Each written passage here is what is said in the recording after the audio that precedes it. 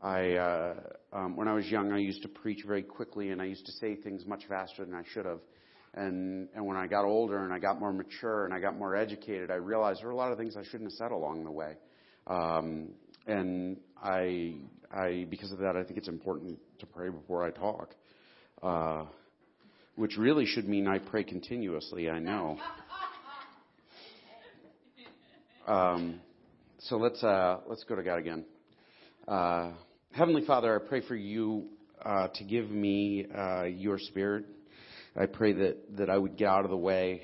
I pray that I would not be the one who speaks today, but that it would be you, Lord, speaking through me. I pray that I would be faithful to the text, that I would be faithful in what I share, and I pray for your grace on the folks who are here and today, that they wouldn't hear from me but from you, Lord God, that I would whatever I say that's maybe the wrong thing or not right or that might offend folks or whatever, Lord God, that you would take that static out of the way and bring them crystal clear the message of the gospel.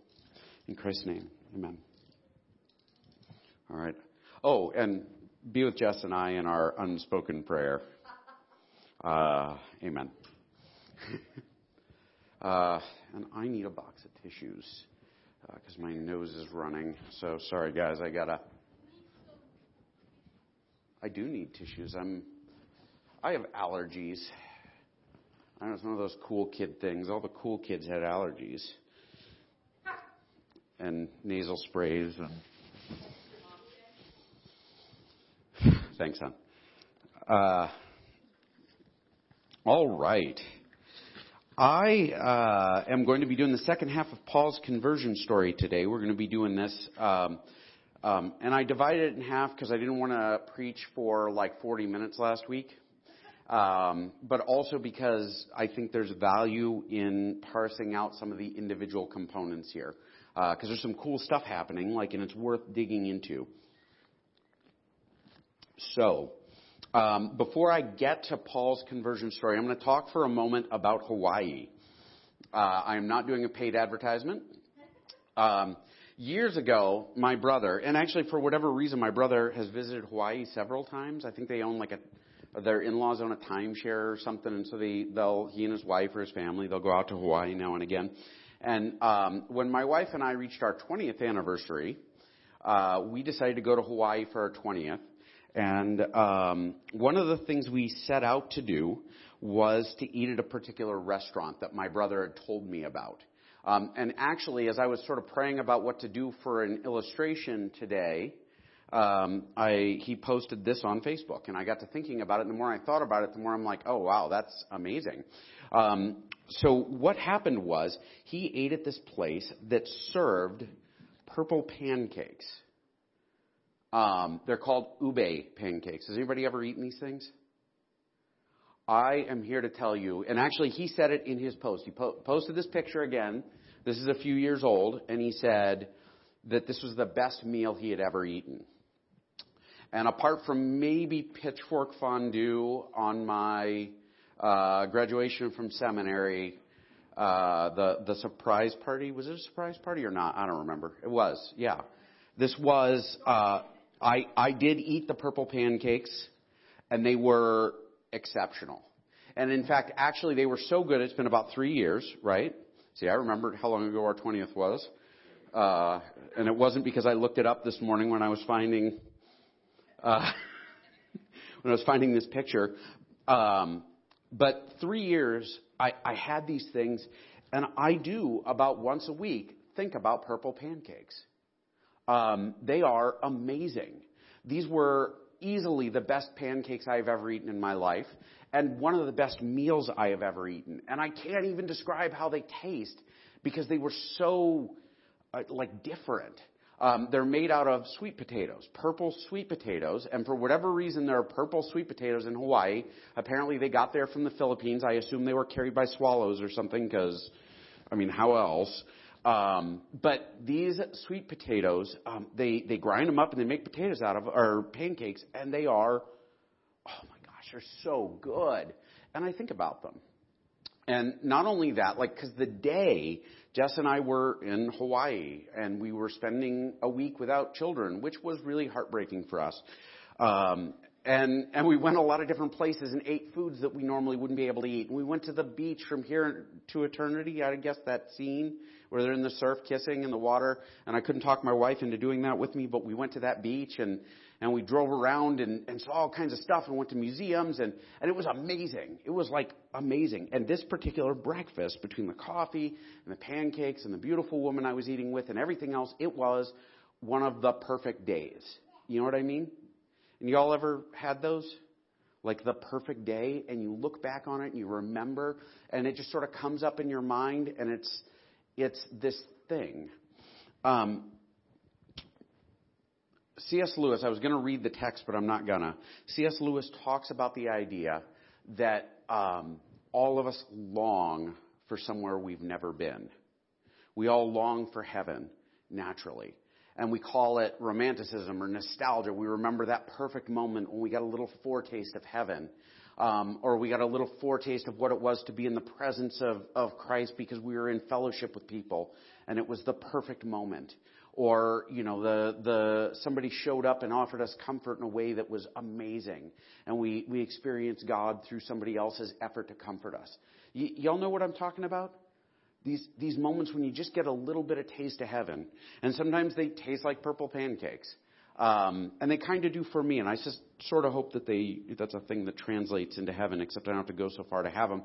Because I'm probably never going to eat them again. Though I looked up the information on the restaurant so I could call them and get the recipe. Now I just need someone to grow purple sweet potatoes for me. No. All right. We'll work on that another day. Yo, what? That's fried spam. It is fried spam I am eating, yes, which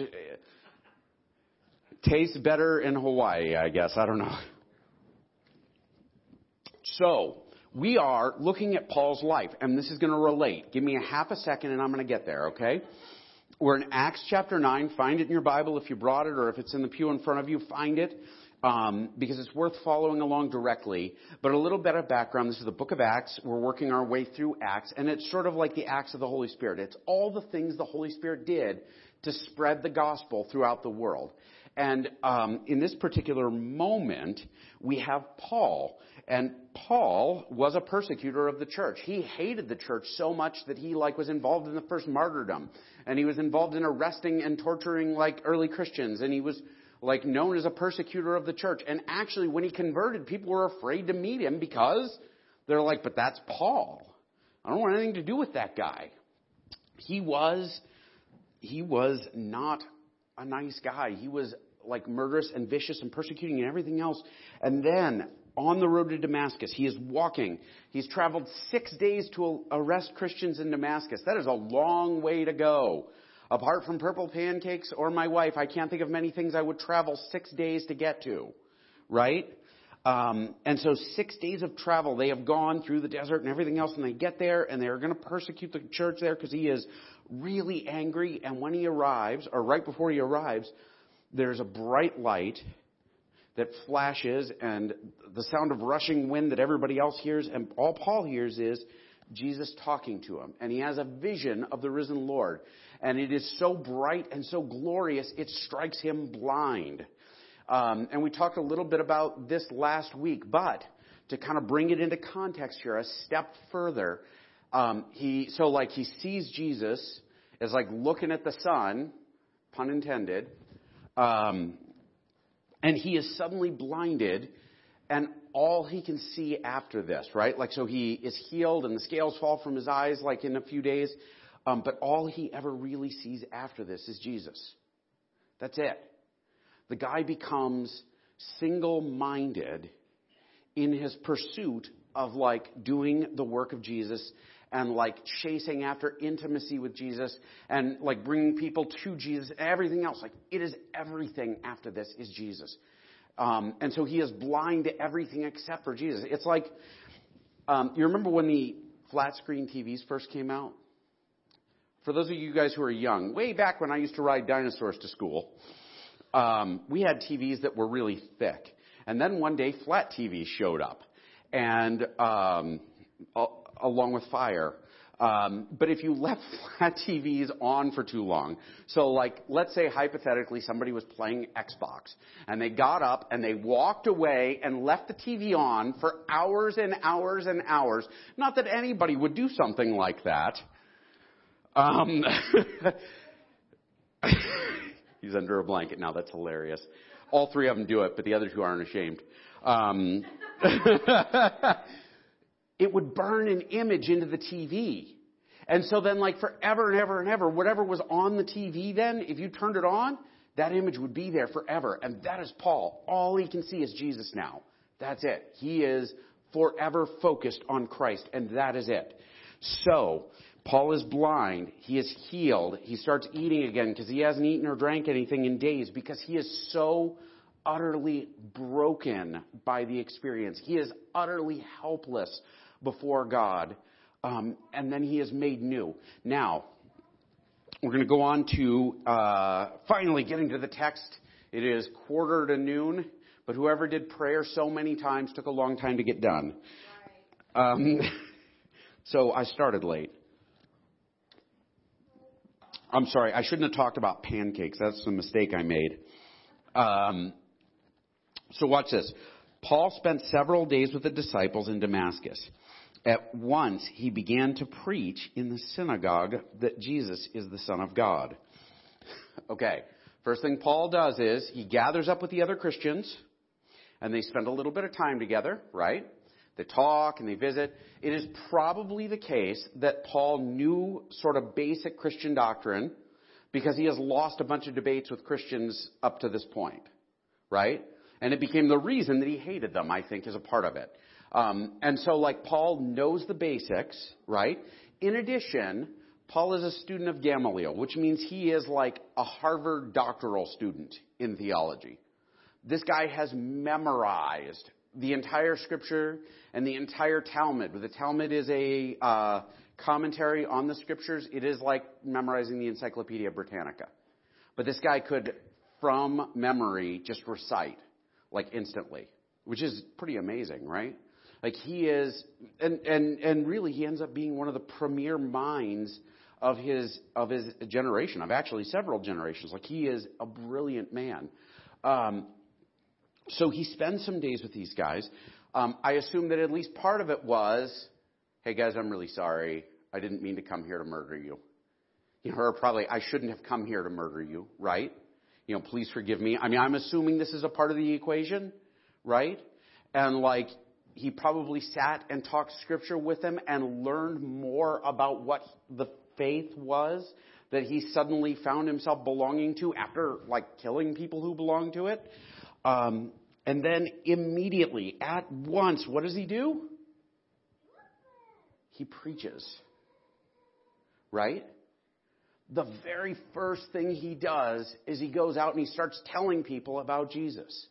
This isn't about face. This is like as on the other side of the equation as you can get. I read a story about the Great Awakening. And like during that time, there was a Dutchman who came, like, and I like Dutch people, so you know that. But like this Dutch guy, he comes to a revival meeting, and he like realizes he's a sinner, and he commits his life to following Jesus. And the next morning, he runs into a guy he went there with, and he gives him a watch. And the guy's like, "What are you doing? Why are you giving me a watch?" And he's like, "Well, look at it. Do you recognize it?" And he looks. He's like, "Oh, that's my initials. Oh, I lost this like 10 years ago." And he turns to his friend. He's like, "Did you just find this? Where'd it come from?" And he says, "No, I stole it from you. I would have given it to you last night, but you were asleep.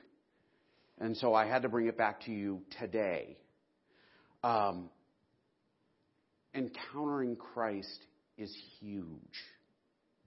This is a life-changing experience for him, and it's supposed to be a life-changing experience for all of us. Does that mean that all of us will instantly follow the same route Paul did? Probably not. Because God does things different with different people, right? Some people take a little time. It took me a long time to overcome some really basic sins in my life. And I have some that I just keep coming back and I'm still fighting with, right? But like the very first thing that we should see, it's a little like when spring hits and you drive by the fields, right? And they got their furrows. They're all like furrowed up. And the rains have just started and it's just getting warm. What do you see? Beautiful green lines, right? Those beautiful green lines. If you don't see the green lines, guess what? Something bad is happening or has happened. Or you planted the wrong seeds. Or you put out salt instead of whatever sort of fertilizer you were supposed to use or whatever. Salt's not good for plants. Neither are electrolytes. Just a tip. And so what Paul does is he immediately jumps in and starts preaching. We see an immediate about face. We see an immediate life change. Paul becomes a very different guy. We're going to go on from there. All those who heard him were astonished and asked, "Isn't this the man who raised havoc in Jerusalem among those who call on his name? And hasn't he come here to take them as prisoners to the chief priests?" Yet Saul grew more and more powerful and baffled the Jews living in Damascus by proving that Jesus is the Messiah. So, Paul shows up and he begins preaching, and he doesn't stop. He just gets better and better and better, and he learns more, and he becomes more energized and more excited. And by the time, people are like, well, wait a minute, what just happened? This isn't the guy who was supposed to show up. He was supposed to show up and get rid of our pest problem. And now he's here and he's become one of them. That's got to be frustrating, right? Why am I talking about it? Why does this matter? Why is this a thing that is what we're pointing at? It is because the life change that took place was dramatic. It's a little like camping. Right? How many of y'all enjoy camping? How many of y'all enjoy the version of camping that involves you driving a smaller version of your house into the woods and staying in that? Right? I said something about that, and it was Cassie Baumiller, who isn't here today, picked on me. She's like, "Eric, it sounds like you went glamping, not camping." And people do this. They have these houses they drive around and they camp in. Why? Because I sort of want the new life, but I really like my old life. And I really want to bring it along wherever I go. Because, man, it would be wonderful to be out in the wilderness and to rough it and enjoy nature, but only if I have a TV and an Xbox that I can leave on. And air conditioning. I'll tell you, man, if it wasn't for the bugs and the lack of air conditioning, camping would be wonderful, right? And sleeping on the ground. And then it gets cold at night. And, there's nowhere to shower with hot water. And all that other stuff. So, but the point being, right? The point being, it is an easy thing to be converted, to encounter Christ, and to say, I want this. But I also want that. I want a new life. I want to be a new creation. But I want to keep getting drunk. I want to keep visiting those websites. I want to keep gossiping about my neighbor. Don't you know that guy? Surely God is okay with that. I want to worry about everything and not trust God when things are hard. I want to spend money on stuff that is a waste. I just stepped on my own foot. Paul has changed. And he has changed so enormously, it's obvious. He left the RV at home. And my question I asked myself over and over and over and over again as I went through this was, have I changed this much? And I ask y'all, have you changed this much? Paul changed this much because he had a taste of who Christ is. And he said, I don't care what happens, I'm going back to that. Right? I will eat those purple pancakes again. I will find my way into glory and sit with Jesus, right? And he spent the rest of his life hungering for a place he had never been to. a place he knew existed because of Jesus, and then later had a really convincing vision of, which we'll get to another day. But Paul was brand new. He was brand new because he wanted this so bad. It's all that mattered. I remember first time I had a conversation with my wife on the phone, I was I was torn about everything related to her until I talked to her for an hour and a half on the phone, and I thought, man, I am in a place now, right? And the first time I met her, we met on the internet. That used to be cans on a string, once upon a time, children, with a little hamster running in the computer. But when we met in real life, I walked away from her and I said, I'm going to marry her. I had no intention of doing that up until that point.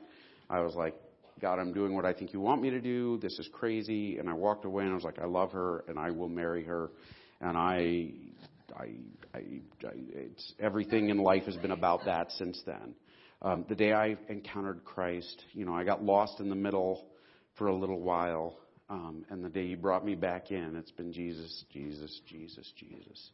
It's always about Christ. And for Paul, it is always about Christ. After many days had gone by, there was a conspiracy amongst the Jews to kill him. But Paul learned of their plan. Day and night they kept close watch on the city gates in order to kill him. But his followers took him by night and lowered him in a basket through an opening in the wall. All right, so there's some irony here, right? Paul shows up to arrest people in Damascus, escapes out the city wall because they're trying to kill him. Paul has gone from the angry, vicious, persecutor, killer, abuser of the church, and now he has become the persecuted. He's gone from the man throwing punches to the man turning the other cheek. Wow. Interesting. This moment is referenced in 2 Corinthians. And Paul considers it significant. And it's significant to him. And that's why we're pointing it out. If I must boast, he's fighting with some super apostles. These guys who would brag about how holy and wonderful they are. And Paul says, well, if you're going to brag about how holy and wonderful you are, I'm going to brag about how weak I am. Because God does all the work on my behalf. Which, by the way, Paul was holy and wonderful, right? I'm a super apostle. I was a zealous Pharisee. I was a Pharisee of Pharisees. I, was the best of the best.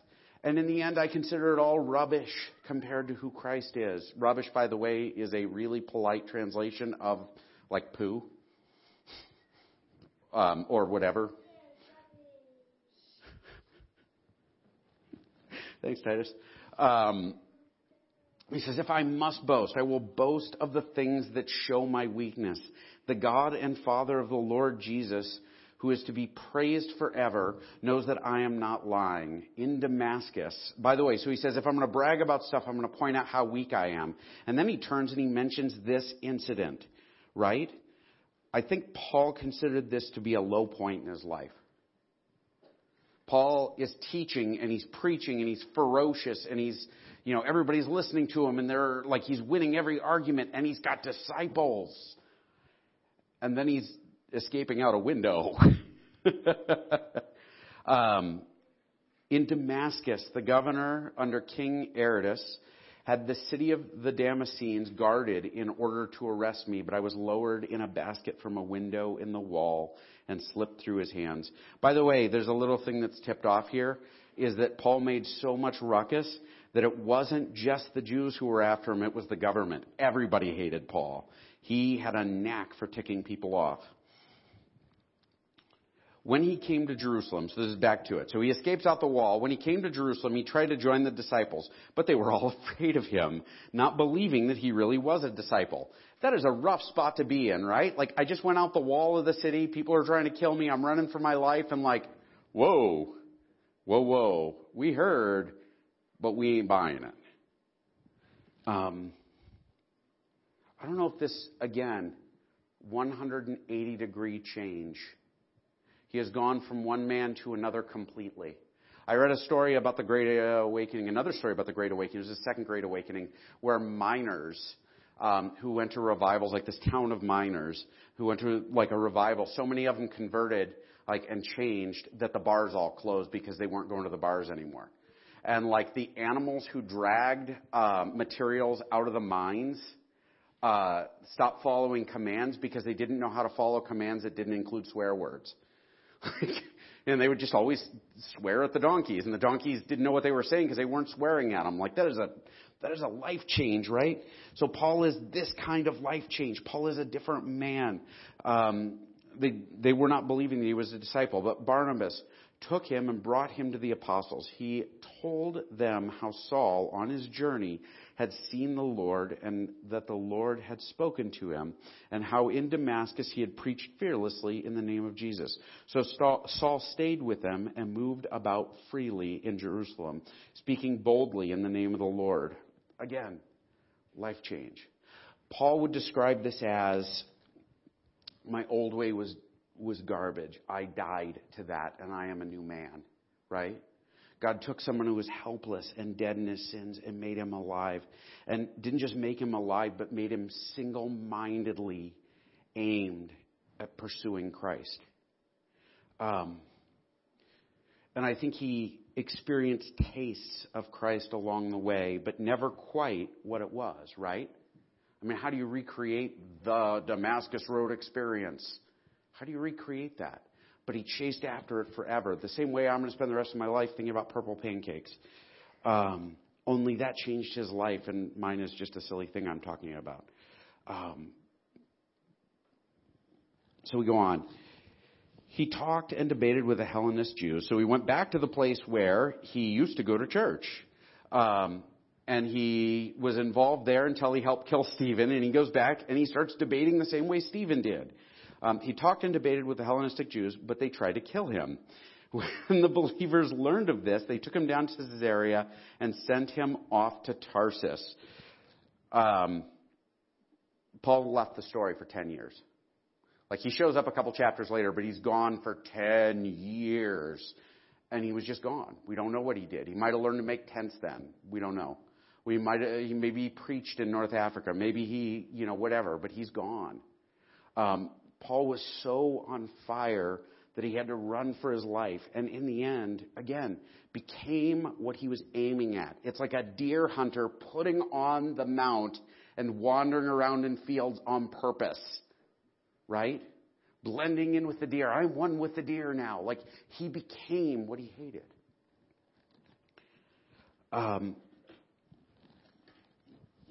Guys, what do we do with this? I'm actually going to end here. I was going to do a Philippians passage, and I'm not going to.